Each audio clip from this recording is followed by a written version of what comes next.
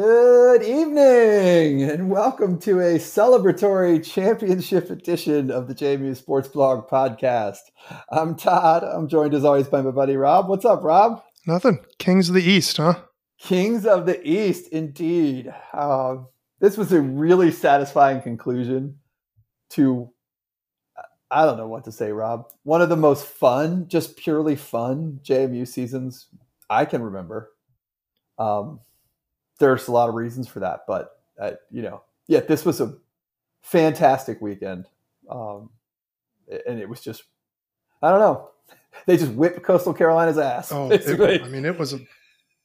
a beating. It was a complete debacle. Yes, that was old school. Really fun. Welcome everybody to a night where we are going to celebrate the 2022 JMU football team in a way that they deserve. And everything about this season that was positive. We will come back, next week or in future weeks and talk about transfer quarterbacks and recruiting battles over current commits and maybe even some schadenfreude of coaches leaving other Virginia programs for other jobs. There will be time to celebrate all of those fun things at the time, and maybe even complain, nitpick here and there about concessions and what have you. But for this weekend, we're going to celebrate a lot of things and have some fun. And I hope you guys are along for the ride. As always, we're brought to you by Mossy Creek Fly Fishing in Harrisonburg, Virginia. You can go to mossycreekflyfishing.com and look at all their holiday sales they have going on. It's still Cyber Monday right now, but by the time most of you get this, there'll be sales all month leading up to holidays. You can pick up anything you need. And if you go by the shop in Harrisonburg, you can mention the podcast and get a free sticker. So big thanks to Mossy Creek for another season. Looking forward to hanging out with those guys again soon. Rob, before we do football, can we talk about volleyball briefly? Tournament bound volleyball? Tournament bound, JMU volleyball, Sunbelt champs. Really pleased. That was cool that there was some video last night. Some of the reporters, Daily News Record, The Breeze, kind of covering that. I thought that was fun. There were some, tweets with reaction shots from the team. Those videos are always so much fun for basketball, and it's great to see them in other sports as well. They're going to Pitt. Pitt is the number 2 seed. So it's a 64 team tournament. Pitt is the number 2 seed in that region. I didn't know what that equates to. I think it's actually the Nebraska region.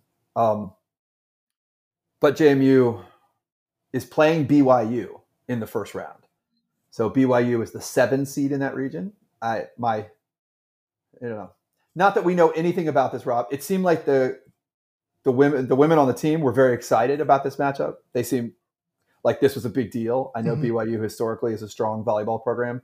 So this game will be noticed kind of a thing, which is really cool. It also seems winnable. I was a little bit pissed, and I hope the players also were pissed. I imagine Coach was as well. This is the first year that volleyball is – so they have a 64 team tournament, but within each of the 4 brackets – or regions, they seeded the top 8 teams. So that means essentially there were 32 seeded teams. JMU finished the season ranked 22nd in the RPI, which is the metric that supposedly the committee uses to rank the teams, and was not given one of those 8 seeds anywhere. So what? I don't know. And supposedly this is like a test run for the NCAA for something they might roll out in other sports, i.e. softball, and it's just another example of people being lazy and not. Well, it's them ignoring their own metrics. Exactly. They put things out there and they go on the record saying, this is how we do things. This metric is more important than this one, blah, blah, blah.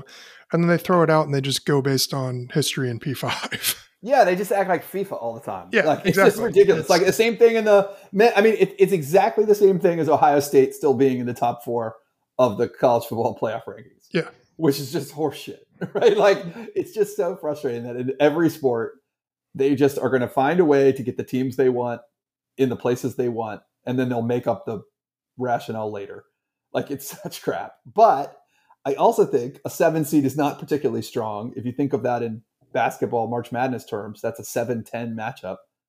I saw Jeff Bourne tweet out like very good chance to go get their first NCAA tournament win. Mm-hmm. Like, let's go do it, ladies. You got this thing. It's gonna be really fun. If they beat BYU, they'll likely play Pitt. That's a big chance against a team that's been highly rated all year. ACC team. So I don't know. Been a fun thing. It's going to be fun to watch them this week. I don't know. We'll be talking about volleyball later in the week, and we will certainly break it down next week. But really excited for the program and hope I would just love to see them get a win and get in the mix. I feel like they've been playing so consistently. They can probably hang in there with anyone. Volleyball's a weird sport in that the very top of the sport is extremely strong, but would love to, there's no reason they can't win this first game. So really excited to watch them this week. And with that, we'll go on to football. Rob, a 47-7 demolition of Coastal Carolina this week to win the Sun Belt East in year one. This game started off a little slow. I was actually kind of frustrated. Yeah, we were a little frustrated, a little nervous. First quarter, I was annoyed like that fourth down. I guess you don't even call it a conversion. It's the fourth down touchdown. Yeah. That they got. I mean, I was kind of beside myself, being like, "What is going on? This is a situation we're just going to give it away." And I didn't find Guest to be particularly effective, but he made a couple plays in that first quarter. Yeah, and it was not looking good. And then it was like old school JMU versus Towson season ender, yes. where it's just you turn on the gas and boom, it was. They could not stop us, and I'm sure there's going to be excuses, or there are excuses being made about McCall being out, and yeah, that's great, but McCall don't play defense. And 47-7. 47-7 had nothing to do with McCall. We heard this from Coastal fans. By the way, they were easily the worst team we played all year in terms of their fans acting foolish. And we predicted that, didn't we? I believe in the beginning of the season. You said this all along. I said it all along. I was like, who's going to be the most hated fan base in Sun Belt 2 months from now, and why is it Coastal? Like, I just knew. Like, you just peruse Twitter, and they just have this kind of grimy, weird, insecure thing about them. Like, I guess I don't know the full history, but I guess this is not the first time that the rest of the belt has played the asterisk card on one of their quote unquote championships. But this is pathetic. And then them being like, oh, well, we had nothing to play for. You had nothing to play for. JMU on to the championship. On to the championship. Both like JMU was the definition of nothing to play for. Internally motivated, and look what they did. So, yeah, I thought that made it a little bit sweeter, and I can see this one being a game that I am very excited about year in and year out. Oh yeah. Well, and I'm going to be excited. I have to say, I mean, Coastal fans aside, obviously we're all excited for a trip to the beach.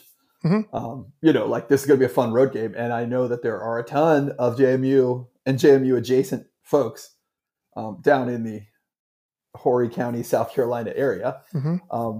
We'll get to it in a second, but we'll say it now, including one coach, Mickey Matthews. Yeah. Who spoke to the JMU team this weekend or before the game on Friday. That was so great, man. That was awesome. And, I don't know who made that happen. I have to think Signetti had a hand in it, but I'm sure he at least had to give the thumbs up, if not be the guy that said, do this. Yes. It feels like for as much as we love Jeff Bourne, it would be understandable if Bourne and Mickey, I don't think Bourne's the one who convinced Mickey to do anything, so I just, that was really awesome. And it was whatever small little bit, it was just great. It was really great. Well, I think the hardcore JMU fans, people like us, have been looking forward to this day for a number of years. I mean, actually, we've been looking forward to Mickey being welcomed back at a game, and honored at halftime or something like that.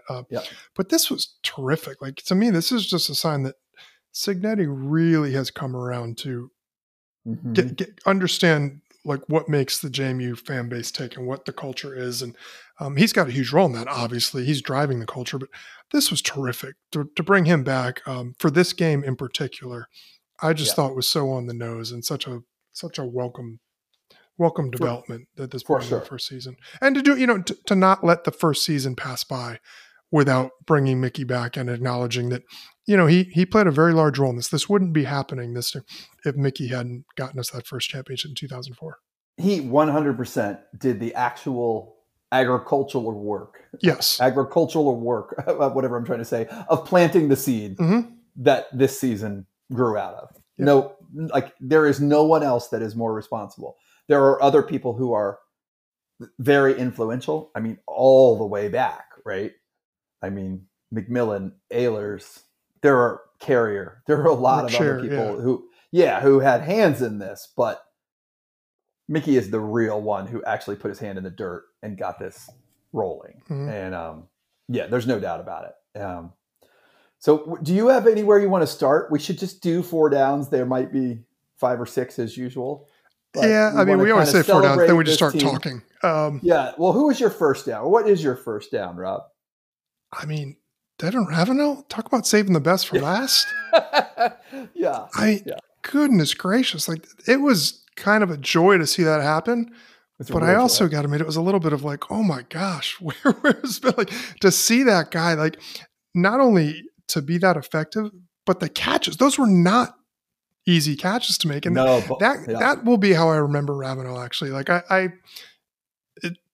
He battled injuries and so on and so forth, but the guy could make the hard catches look easy. Yep. Sometimes he could do the opposite and make the easy catches look hard, but that guy had tremendous hands. And it was really, I thought, just fun. It would be the operative word here.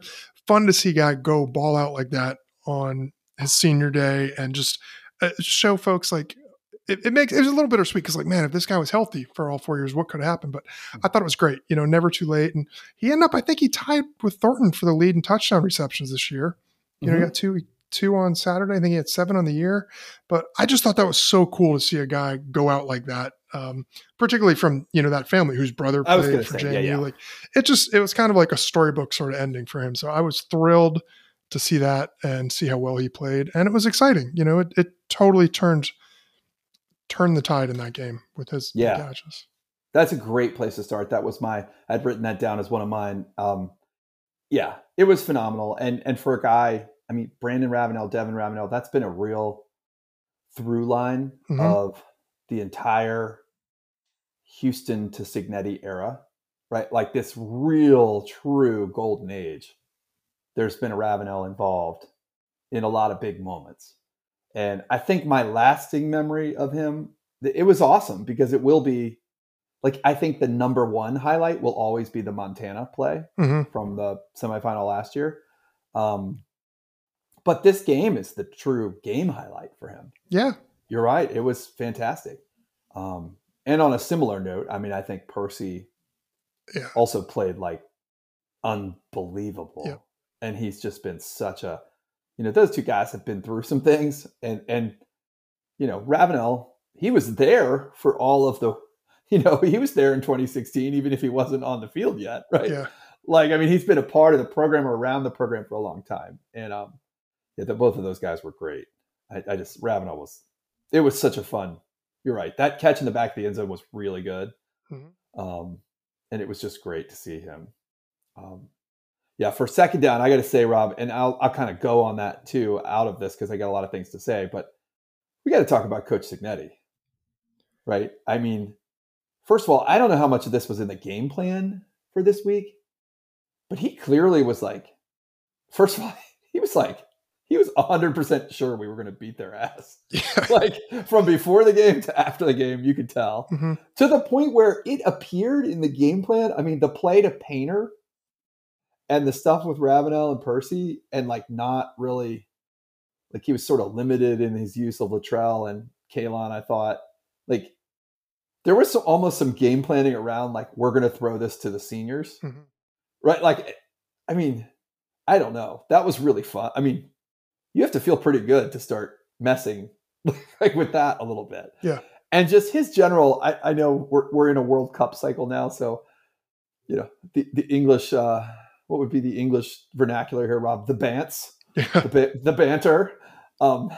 He was out of control. in the like 48 hours. I mean, first of all, he brought in Mickey to talk to the team, which obviously is a sign of a happy guy, or at least a very comfortable with comfortable in his own skin. Yeah. Yes. A guy who was a new grandfather, a first-time grandfather earlier in the week, said that he actually had woke up late and missed practice and then brought the other coaches cigars because he was so happy to be a granddad. Yeah. Which was really cool. His smile after the Gatorade bath was, very reminiscent of the little wry smile at the end of the App State game. Mm-hmm. But this one didn't have quite the, look. He didn't have anything else to worry about except just being happy. And then his just annihilation of Coastal after the game in the press conference, where he said, I don't know exactly what did he say? He said, so they got 5 years to develop a backup. A backup quarterback, right? They asked him if McCall being out, and he was like, they've had 5 years. Yeah. I mean, wow. That was really fun. And for all of the, Rob, Ezra and company, right? Whoever along the way, some of our Signetti's Twitter haters over the last few years. Has he won a big game yet, Rob? Oh, no. They're all... No, he still hasn't won a big game. No, right? These were all... He was favored. Doesn't count.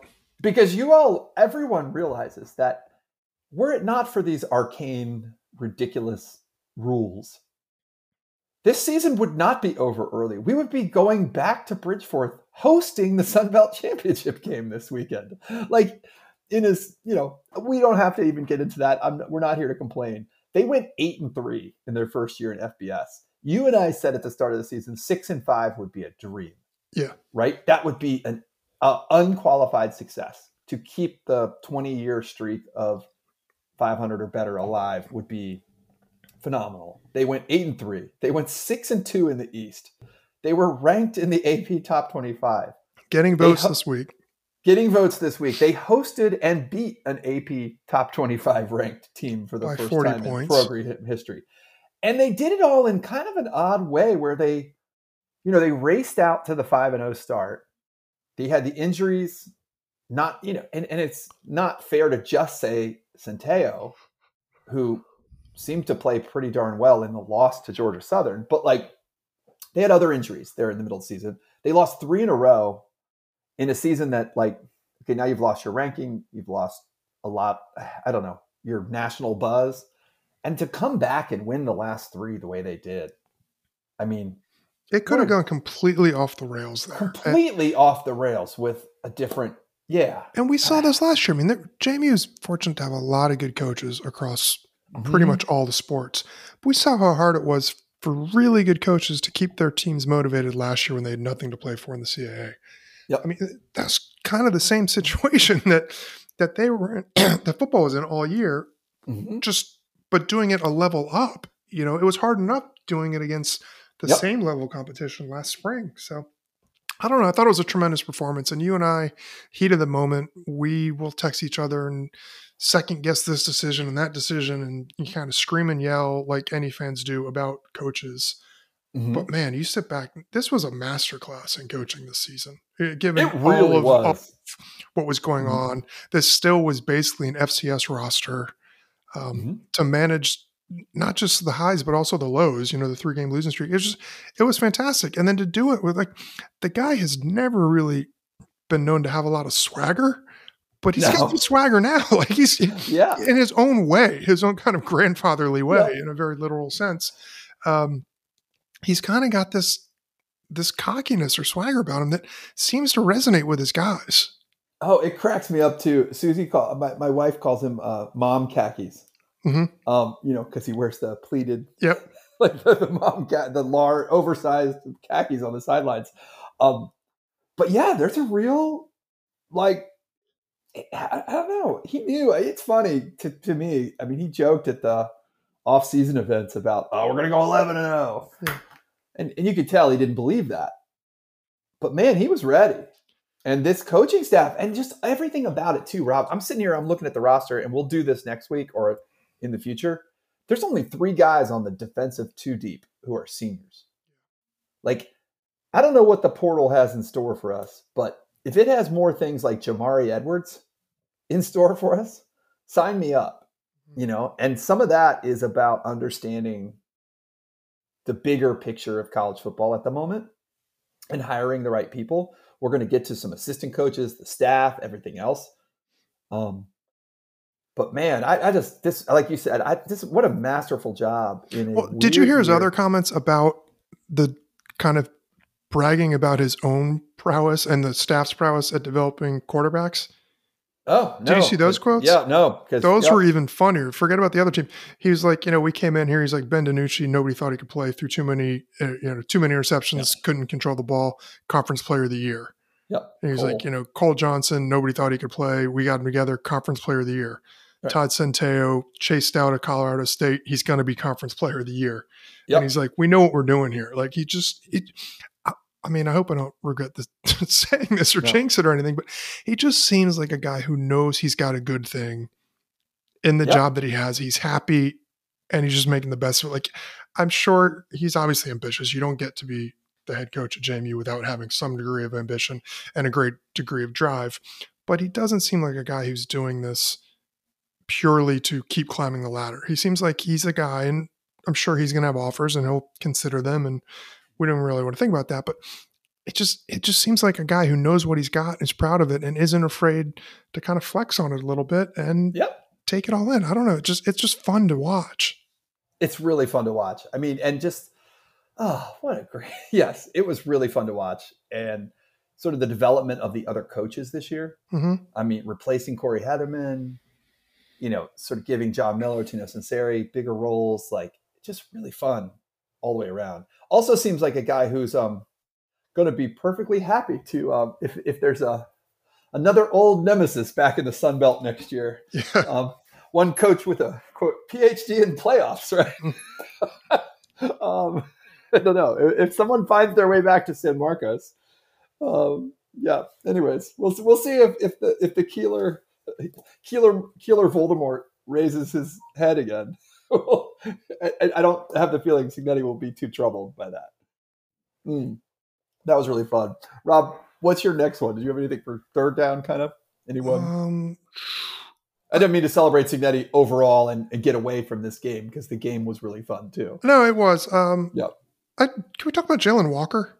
Yes. Well, it's good because I actually had written Torres Jones, so that's perfect note. Yeah. I mean, the two of them, it's really nice to see him playing well, to see him back out there. Like, I don't know. He's just a special player, and a guy who honestly I didn't really appreciate or didn't really have on my personal radar at the beginning of the season. But now, like, Saturday's game to me showed me how critical his play is. Like, he's all over the place. He seems to have good technique. He just seems to be very calm in the big moments, but just a special player.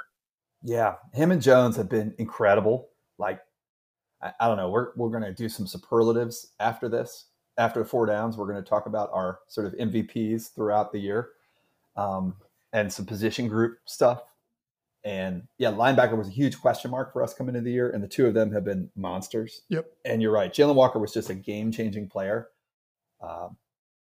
And you can't coach speed. You still can't coach speed. That play where Torres Jones and Francis Meehan just like close, like, what was it? Was that a 4th down where the quarterback tried to run? I think he pulled it and tried to run. Yeah, it was the 4th down play. And they just, like, he was almost shocked.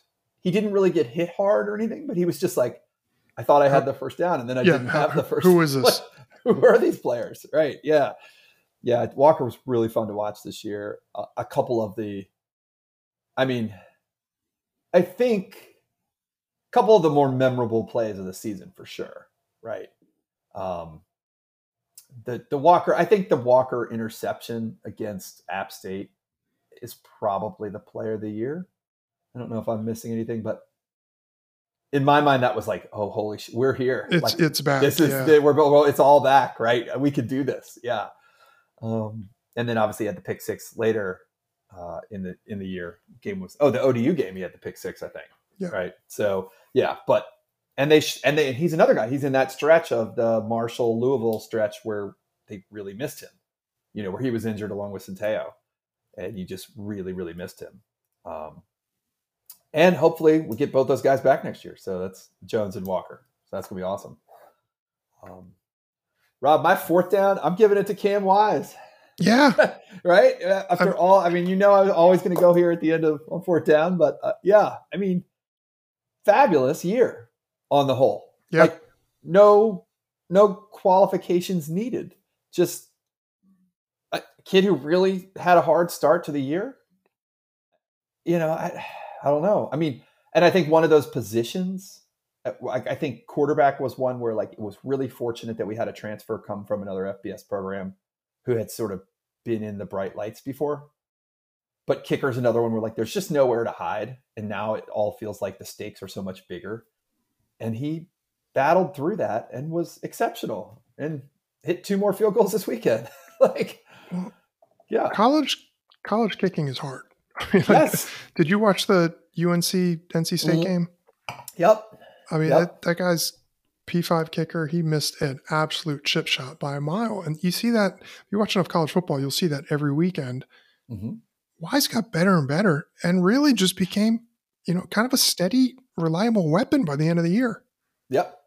No, it's a long story, but I had to listen to a little bit of the first half on the radio this weekend, Rob. And the radio team was talking about how like Wise has really developed into like a super reliable, like all of a sudden we're like, this is an automatic thing if he's inside 45 yards, and it was great to see. So just really impressed with him battling back, especially knowing like what we know, which is like, I think they have Connor Madden back next year as well.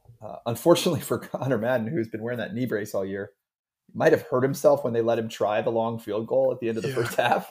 And I know they have a kicking recruit coming next year. But still really, really fun season for Cam Wise and looking forward to seeing what he can do as a senior. So really hoping he's back and kicking next year. So that's all. Let's move on, Rob, if you're okay with it. Let's move on to our kind of senior superlatives, so to speak. Yeah. Is that all right? Yeah, go for it. So we're going to do this. We're going to do offensive, defensive, and special teams MVP for the season. And we're going to do a senior version and an underclassman version. And then we're going to do a couple sort of special categories at the end. Rob, I'm guessing we both have the same senior offensive MVP, correct?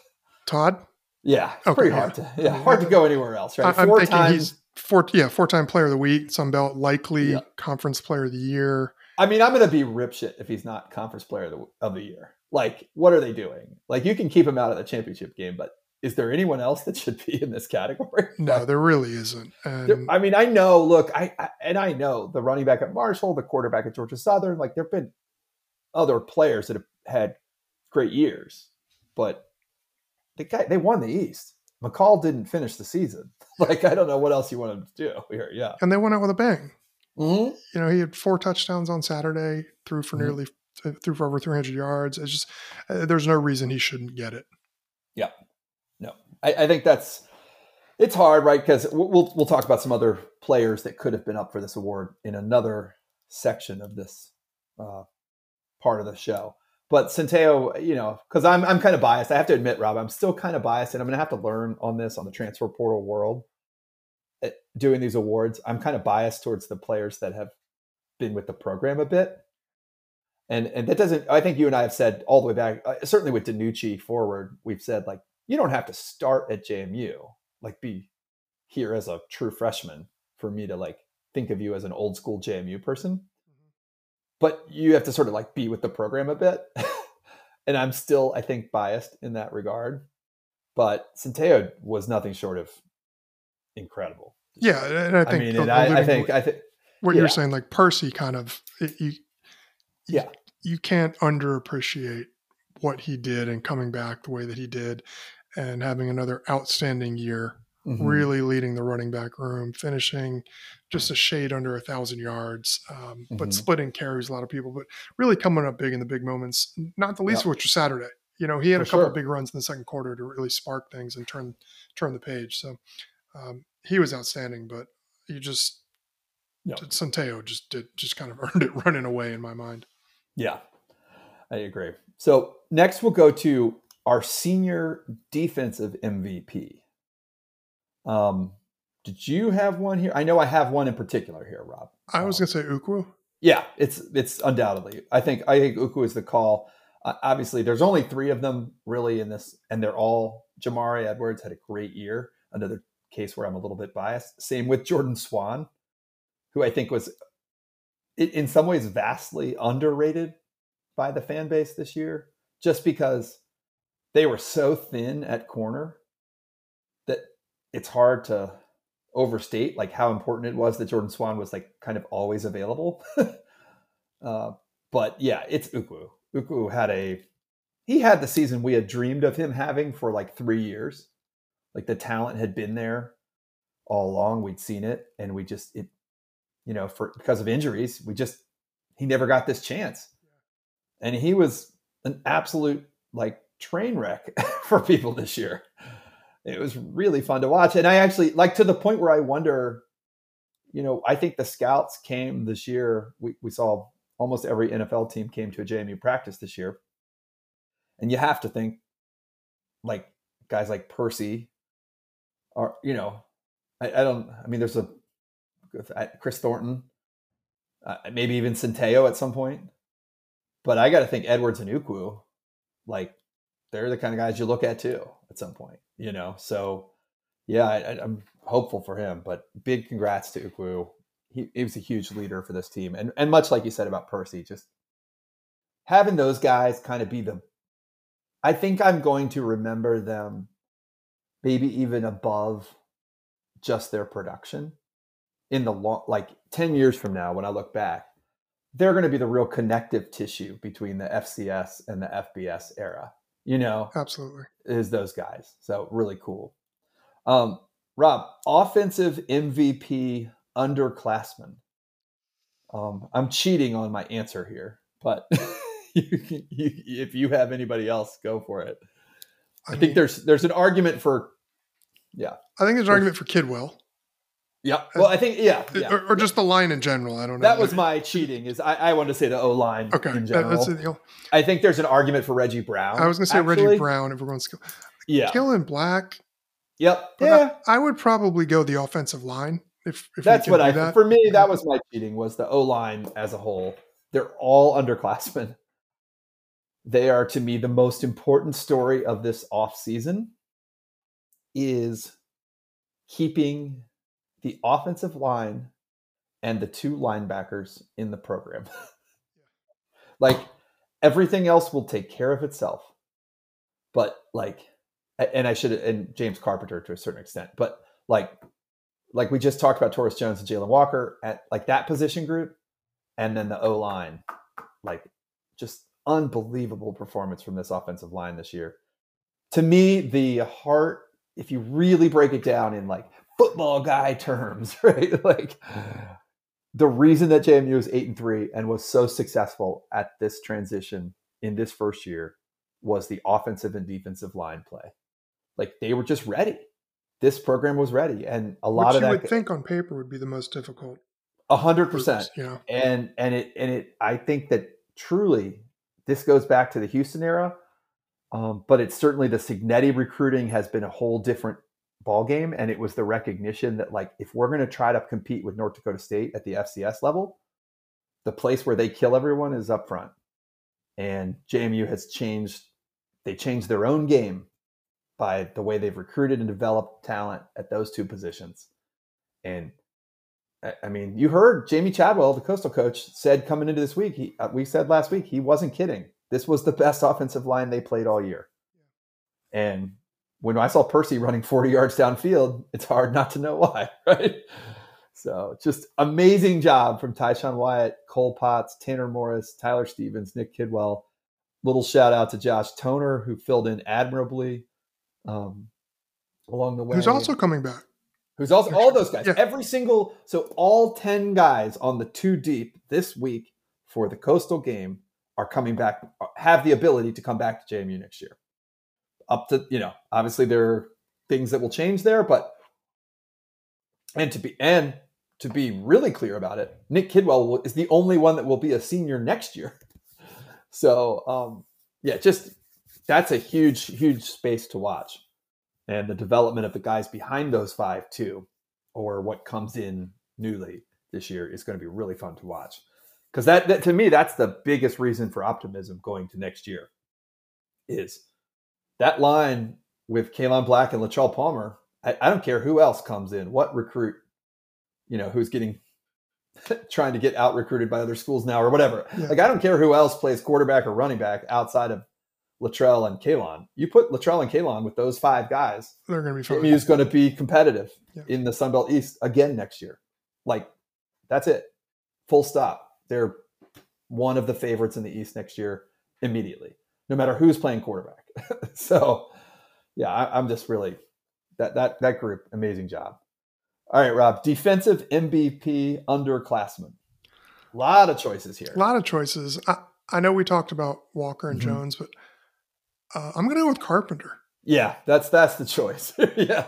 He just kind of low key. He was overshadowed a little bit by Edwards and Ukwu, but he got into the backfield a lot, made a lot of tackles for loss. I just thought he was really steady and really good in kind of that, I don't want to say understudy role, but he was like, took advantage of the fact that, other teams were looking to shut down the other guys, and he just stepped up. And I think the future is really, really bright for him. It's unbelievable. Yeah. I mean, he's listed at 6'2", 276, but to listen to the announcers and his teammates talk about him, you'd think he's like 6'4", 305. Yeah. Like, just a monster.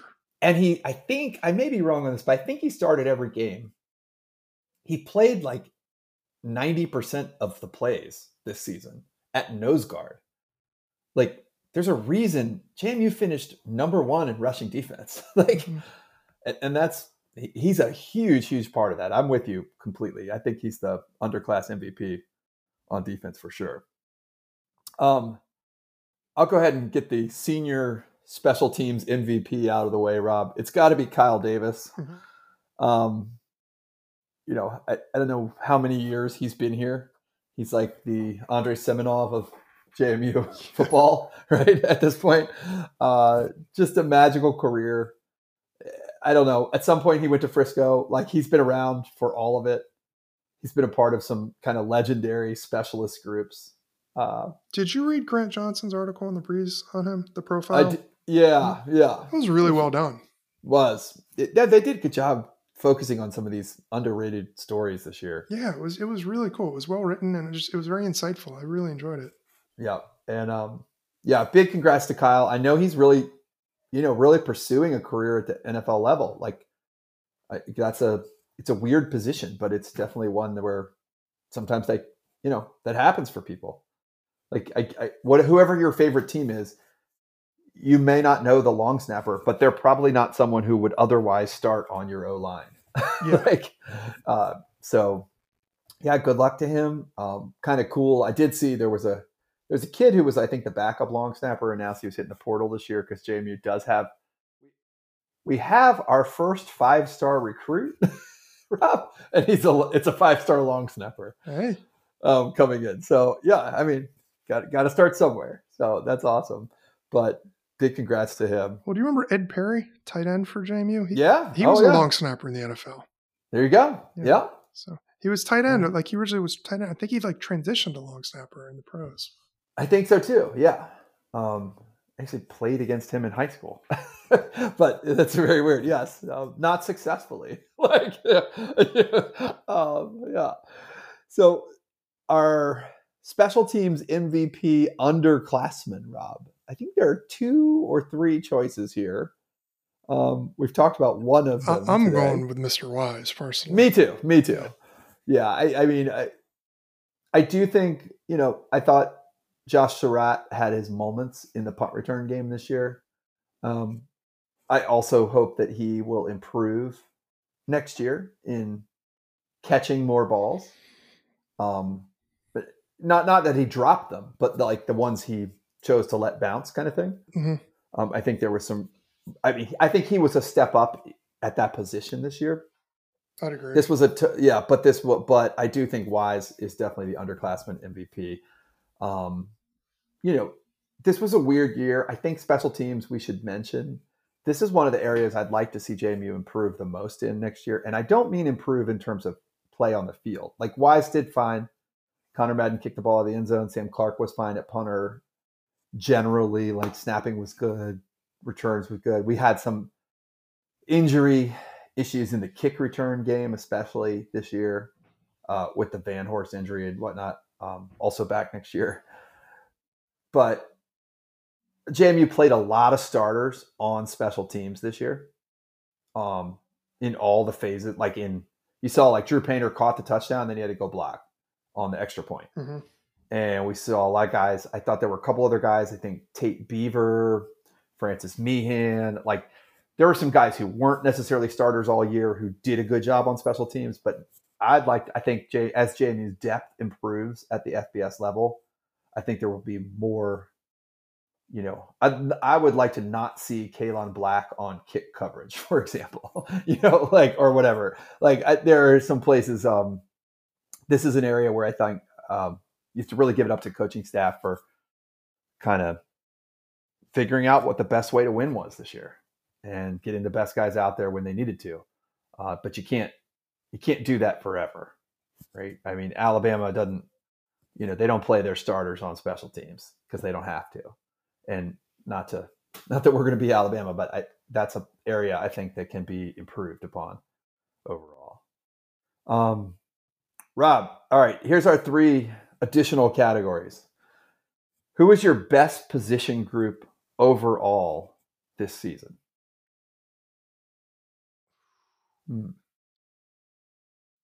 Overall, in terms of just pure play on the field, not versus my expectations, I'm going to go defensive line. There you go. Me too. Yep, that's exactly right. Yep, we're going to do overperforming position group versus expectations. But yeah, best position group to me was the defensive line. I think there are arguments for other groups. Pretty much every position group on offense, I think could have a shout here. But I think so too, Rob. I think it's really hard. The D-line they were dominant. You could not run the ball on this JMU team. We did not see anyone run the ball consistently on them. We saw a big play in the Marshall game. We saw a big play in the Georgia State game. Otherwise, nobody really ran the ball on them. And even in those games, I mean, there were other factors involved in that. Defensive line was unbelievable. And I think up and down, we saw them. I mean, Carpenter, Edwards, Ukwu, Chroma, Mbwako Konji, Jalen Green, like a lot of guys contributed this year. They were all really good. And they set up everything for those 2 linebackers to be the difference makers they were. And they covered so much. The pressure that JMU got in the run game and the pass game helped the secondary kind of like get their footing under them all year. And that was a young secondary. It was a banged up secondary at times, but the defensive line it's the cliche goes, the game's won in the trenches, but it's cliche for a reason. And JMU had really special play on both the offensive and defensive lines, but the offense was more like seeing them emerge and seeing them play really solid football in a way we didn't know. The defensive line there was just downright dominant. They were. Yep, they were dominant. And that'll kind of take us to our next thing, which was, I don't know what you thought, Rob, but my best assistant coaching job this year. There's a lot of guys who could get a shout here. But Brian Haynes as a defensive coordinator was, replacing Corey Hedman. It was awesome. Not an easy thing to do. Not an easy. I wrote down, and I'm stealing this from Noah Fleischman. So in the Sun Belt, they led the Sun Belt in 5 categories. In those categories, they also were first in the nation in first downs against. First in the nation against the run, the total rushing defense. Total defense, they were 9th in the nation. Total sacks, they were 3rd in the nation. Total tackles for loss, they were 2nd in the nation. So sacks, 3rd in the nation. Tackles for loss, 2nd in the nation. Running defense, 1st in the nation. I mean, that's the D-line, and to me, a big part of that was the coaching. But if that says a hell of a lot about the way the D-line performed this year. And I just did not expect this, Rob. I did not. We came into this year thinking like, okay, O-line, running game's going to be pretty good. A lot of other questions. But I did not see like the continuation of the dominant defense we've seen from JMU the last 6 years. they were arguably a step up. From they were arguably the best. There are nits to pick on the back end, but man, what a good job. And like, God, I hope we can hang on to some of these assistant coaches. Yeah. I mean, they're going to need to raise the salaries, and some of those guys have really earned it. I thought that everything on defense was outstanding in that way. Hard to argue, right? Yeah. So, all right, Rob, one last one, and this is what you alluded to before. Maybe we'll have something different this time. What position group overperformed your expectations the most this year? For me, it was the receivers. Yeah. I think we were pretty high on Thornton, and, he showed why. But it was just a really good group. Like, it was pretty even after that. Depending on the game, different guys step up. But it was just a little deeper. And while it wasn't, like the two-headed monsters that it was last year with Juice Wells and Thornton. I thought Brown was really good. I thought Green was excellent. Green was excellent. I was very high on him coming into the season, but I felt like it took him a little bit. It took him a few games to get his footing, but he just seemed to come up with big catches. Like, he didn't have flashy numbers, but I felt like every time he made a play, it was an important play. Moving the chains or doing things. So I thought he was great. Ravenel, we just talked about earlier. Like, unfortunately, he dealt with injuries all year, but his whole career, but really had some outstanding moments this year. So as a group, I thought that whole just wide receiver position was terrific. Yeah, I was blown away by them. I felt the same way as you, Rob. We thought we had Thornton and everything else was a question mark. Reggie Brown looks like a guy who's prepared to lead the core next year. Like, he really looked, I know he had a little bit of banged up, but came back and played great this weekend. I mean, he looked awesome. And he's a big, tall guy who looked He's a future number one.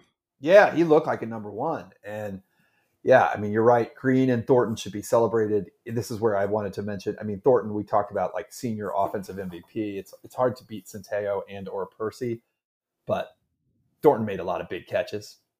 And I felt like he made a lot of big catches early in the year. And another 1,000-yard season. Yeah, wasn't sure what we had. He's just such a good football player. I really hope he gets a shot somewhere, because he's just like I know he's little, but the way he plays, the way he runs routes, the consistency of the way he catches, like, I don't know. He's the kind of guy that could find a home somewhere for 6 or 7 years, quietly. Victor Cruz type. Yeah, like I'm really exactly. I mean, there's just exactly. So I'm with you. I thought the overperforming, I mean, we talked a little bit about the linebackers. It's funny. They may not have overperformed what their coaches thought. They just overperformed what us fans didn't know. Yeah, I think a lot of fans just saw that position as, oh my gosh, Tucker Dorsey's gone. And all the thought and analysis by a lot of us pretty much stopped at that point. It was just, oh, we don't know. The coaches seemed confident. I mean, they saw these guys practice in years past, and these guys were more than ready to step up. But that's another one that you can make an argument for. Yeah, for sure. And I think it'll be fun to watch what the defense does, what Cignetti and Haynes and company do as they sort of build out the roster with, FBS recruits and FBS transfers, like fully recruited to FBS guys. Mm-hmm. Because I wonder, like, JMU essentially played a 4-2-5 this year. And I've wondered to myself, like, I know that's traditionally something JMU's done, but they also just didn't have a lot of guys to play linebacker this year. Yeah. And they had a lot more talented guys at the safety/rover position. I mean, I think there were some efforts out there to be like, let's get our best 11 on the field.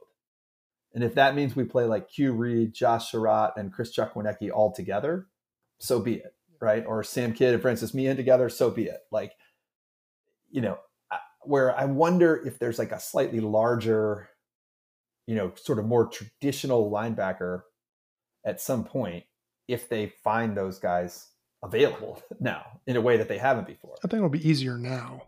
That's what I think so. Yeah, that's what I wonder. I mean, because I want Jones and Walker on the field for every play next year, but do they have to be like stuffing the middle every time. Like, I don't know if they need to, if we find another guy. So I think that's just an interesting space to watch in terms of where JMU goes from here, just with the way they're going to be able to recruit now, which I think is going to be a huge step up. So I don't know if you had any others, Rob. I didn't have any other on the superlatives. I have a couple last notes, but no, let's just keep it moving. Yeah. Uniforms look great this weekend. I'm not I don't want them to play in black regularly, but I thought they looked really sharp this week. Once a year. That was really fun. In fact, I found it more fun than the gold helmet at homecoming. I don't know. Anyways, that was just fun. Crowd was really good this week for a Thanksgiving weekend game, Rob. I was impressed. I was really very impressed. Yeah. I mean, look, it was significantly larger than like past playoff crowds, particularly Thanksgiving weekend playoff crowds. Also just really into it. And it still had that like cool, what the playoff crowds used to have, which is like everyone who's there is they're there for the game. Like they were there for senior day and for the game. They weren't there for, a social event. Like you had to take time out of your Thanksgiving weekend to do it. It was really cool. We didn't talk about that. Said the radio. Just a couple. I thought they did a really good job in the stadium, Rob, with we've been talking about like I know that everyone has said like the music and stuff. We've been like talking about it, but they're ramping it up. So, same thing with the team learning in their first year. The whole staff has been learning, and hopefully next year is going to be like another leap into the future on all that stuff, whether it's lights or smoke or. Well, they certainly seem receptive to feedback. They do. And just huge credit to them for that, because it made the experience really good. And you could tell even on TV this weekend, rewatching today, you could tell that was like, I don't know, it was fun. They were filling in the gaps really well. And it was fun just to see a couple last things, Rob, our guy, Spencer Hall. Like it was fun to see even a few last national people being like, whoa, JMU is really beating that ass. Yeah, that was like, it was just fun to have that recognition again at the end of the season, right? Well, just the fact that people are paying attention. Yeah, well, that's all. I mean, even today, not that way, we have our own things about that, but like, our JMU alum, PFT commenter, also, saying they're going to throw a pizza party for JMU. Like, I just thought it was pretty fun to see like the national attention around. Yeah, and look, I'm not going to look. I don't think I'm ever going to look back at the season and say like I'm disappointed. It's a hard thing. Am I going to be disappointed we weren't eligible for more things? No, I don't think I actually am. I don't actually care. The season was perfect. Yeah. They were 8-3. It's very clear they whooped Carolina's ass, and they would have won the East, and everyone knows who won the East. Everyone, Georgia Southern feels a lot better about themselves because they beat JMU this year. And then over the weekend, they got to rush the field again for beating App State, which is great. Also hysterical, App State not going bowling. Yes. But I it was a perfect season. I was very nervous about the season, Rob. I mean, I think we both were. And I wasn't nervous like, oh, JMU is going to just fall on their face and be terrible. I was just nervous like, oh, all the people who said we weren't ready. Or I wasn't worried about the people outside of our fan base. It's the people in our own fan base who for so many years have been like, it's a whole different level. You're not going to be ready. Like, we can't play with this. Every time we'd lose one game, be like, oh, see, we can't go up. They went 8-3. Like, what do you want them to do? Yeah, they handled their business. They really handled their business. It was exceptional. Yeah. And I think they're going about this the right way. Just the Kings of the East thing is perfect. They're not whining about it. They're just kind of stating matter of fact, like, hey, we finished first. There we go. Making a big deal of it, playing We Are the Champions, the players celebrating, but then kind of learning from last year and realizing like, you ain't going to win this fight. Nobody's changing rules. There's no point in making a bunch of enemies with the rest of the Sun Belt. So just, go ahead, make the goofy banners. They're not official, but they're a heck of a lot of fun. And we must have said fun 9 million times on this episode. But that's what it was. But it was. And I don't know. I like, and get your Kings of the East shirts, Breaking Tea. So. Yeah. Yeah. Well, the fun thing, Rob, I just, there weren't, it's a weird thing, right? Because there weren't, in the grand scheme of things, there weren't enormous stakes this year. No, kind of playing with house money in some ways. Right. But it turned out to be like one of the more memorable, fun seasons we've ever watched. Like, I don't know. It just was awesome. And I can tell you one thing, next year when they go on the road, I was looking, so their home games next year are Bucknell to open, UConn, they'll have ODU, App State, and Georgia Southern all at home. That's a damn good home schedule right there. It is. Right? Oh, and plus one team from the West, not Texas State or Arkansas State. So, and hopefully we can avoid this kind of 2 games on either ends of the students being gone, the home game situation. Yeah, exactly. But only get one these last 2 weeks. Yeah. But they're going to have ODU, App, Georgia Southern, Bucknell, and UConn at home next year. And they're going to go to UVA, to Miami of Ohio, and then they're going to be in the Sun Belt in conference. They're going to be at one of the Western teams, and then Georgia State, Coastal, and Marshall. You can bet it's pretty nice. When they go to Georgia State, Coastal, and Marshall next year, they're not going to be afterthoughts.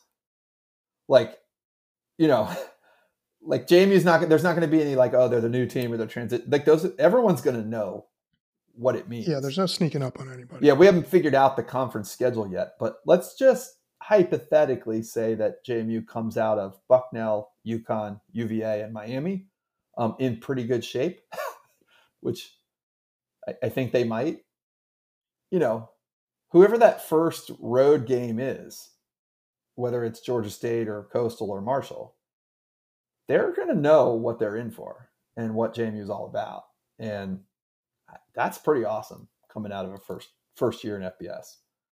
So it's going to be a fun off season. I have a feeling. Already got one transfer quarterback allegedly committed. I have a feeling that may not be the last of the quarterback situation, as we learned last year. In or out, yeah. Yeah, in or out. Right. That's what I mean. In or out, and also just like last year, there was like 2 days where we had the Duke transfer, and then we didn't have the Duke transfer. Yeah, he couldn't academically qualify or something. And thank goodness we didn't have the Duke transfer because we got Centeo. So like, I don't know. I'm not gonna. We'll see who's actually. We'll see who's there when summer camp starts. Yeah, yes. Exactly. We'll see who's really there. We'll talk about this again after the spring game. Yeah. But until then, huge congratulations to a team that stakes or no stakes, postseason or no postseason, they will not be forgotten easily. No, legendary. Kings of the East.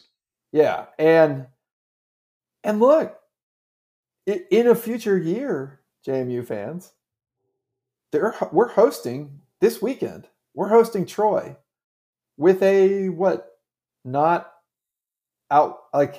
insignificant. Would be in the yeah. Well, and not yeah. I mean, they would be in a real conversation right now, right? If Tulane gets their doors blown off this week or whatever, I don't know. They'd be talked about still, and this would be fun.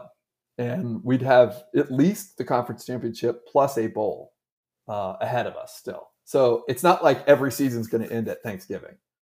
I know some people were saying this weekend, like, oh man, there were some people saying this is great because I don't have to like plan my life in December and like ask my around family the playoffs to go for like 3 weeks in a row at random times. Yeah. And then there were other people who were like, I'm so sad because the season never ends this early. But neither of them are right, actually. Like in the future world, like there will be 2 more games, at least one more game, even in a non-championship game year, there will be a bowl game to go to and 3 or 4 more weeks to talk about football.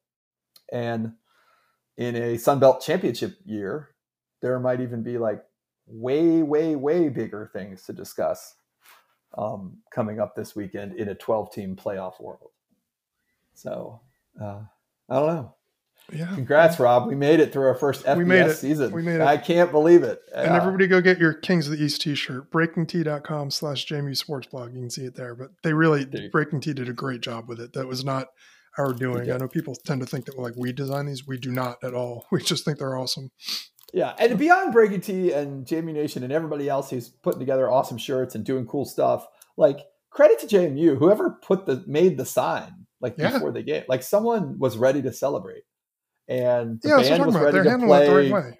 Yeah, the band was ready to play "We Are the Champions," and like it was good. They were ready to make this a big deal, and those kids they hit all the right notes. Yeah, those kids and coaches deserved it. We got to find some money this offseason for coaches and for NIL, and then we'll be ready to attack this 12 That's a topic for another pod. That is, exactly. Good luck, JMU volleyball. We will be watching and cheering a lot this week. We'll be enjoying, hopefully along with USA Soccer. But I expect more out of JMU volleyball than I do USA Soccer, to be honest. So, yeah. So first things first, let's get through tomorrow. Get through tomorrow, yes. Or today by the time most of you listen. So we'll see what happens. Rob, it was great to talk to you, and I'll be looking forward to breaking down some NCAA tournament volleyball next week. Yeah, likewise. Right. Have a good week. All right, go Dukes.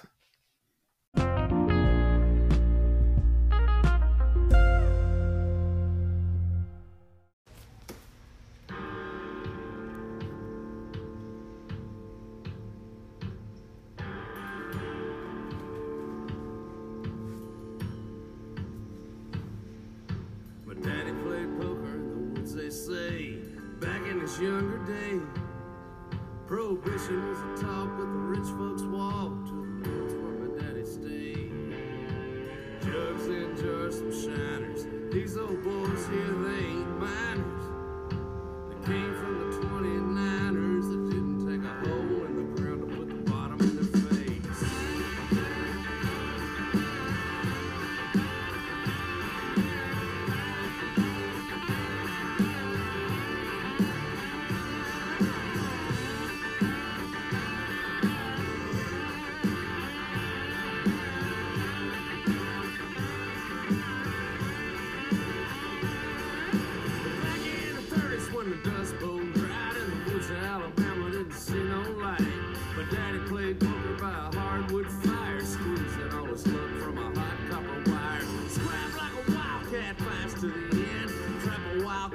Take his skin, peel from the bottom, put the ace in the hole. One hand on the jug, but you never do know.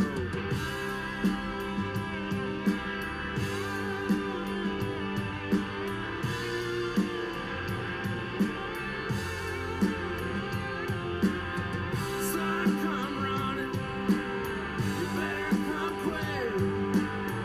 This rocket moonshine is making me sick.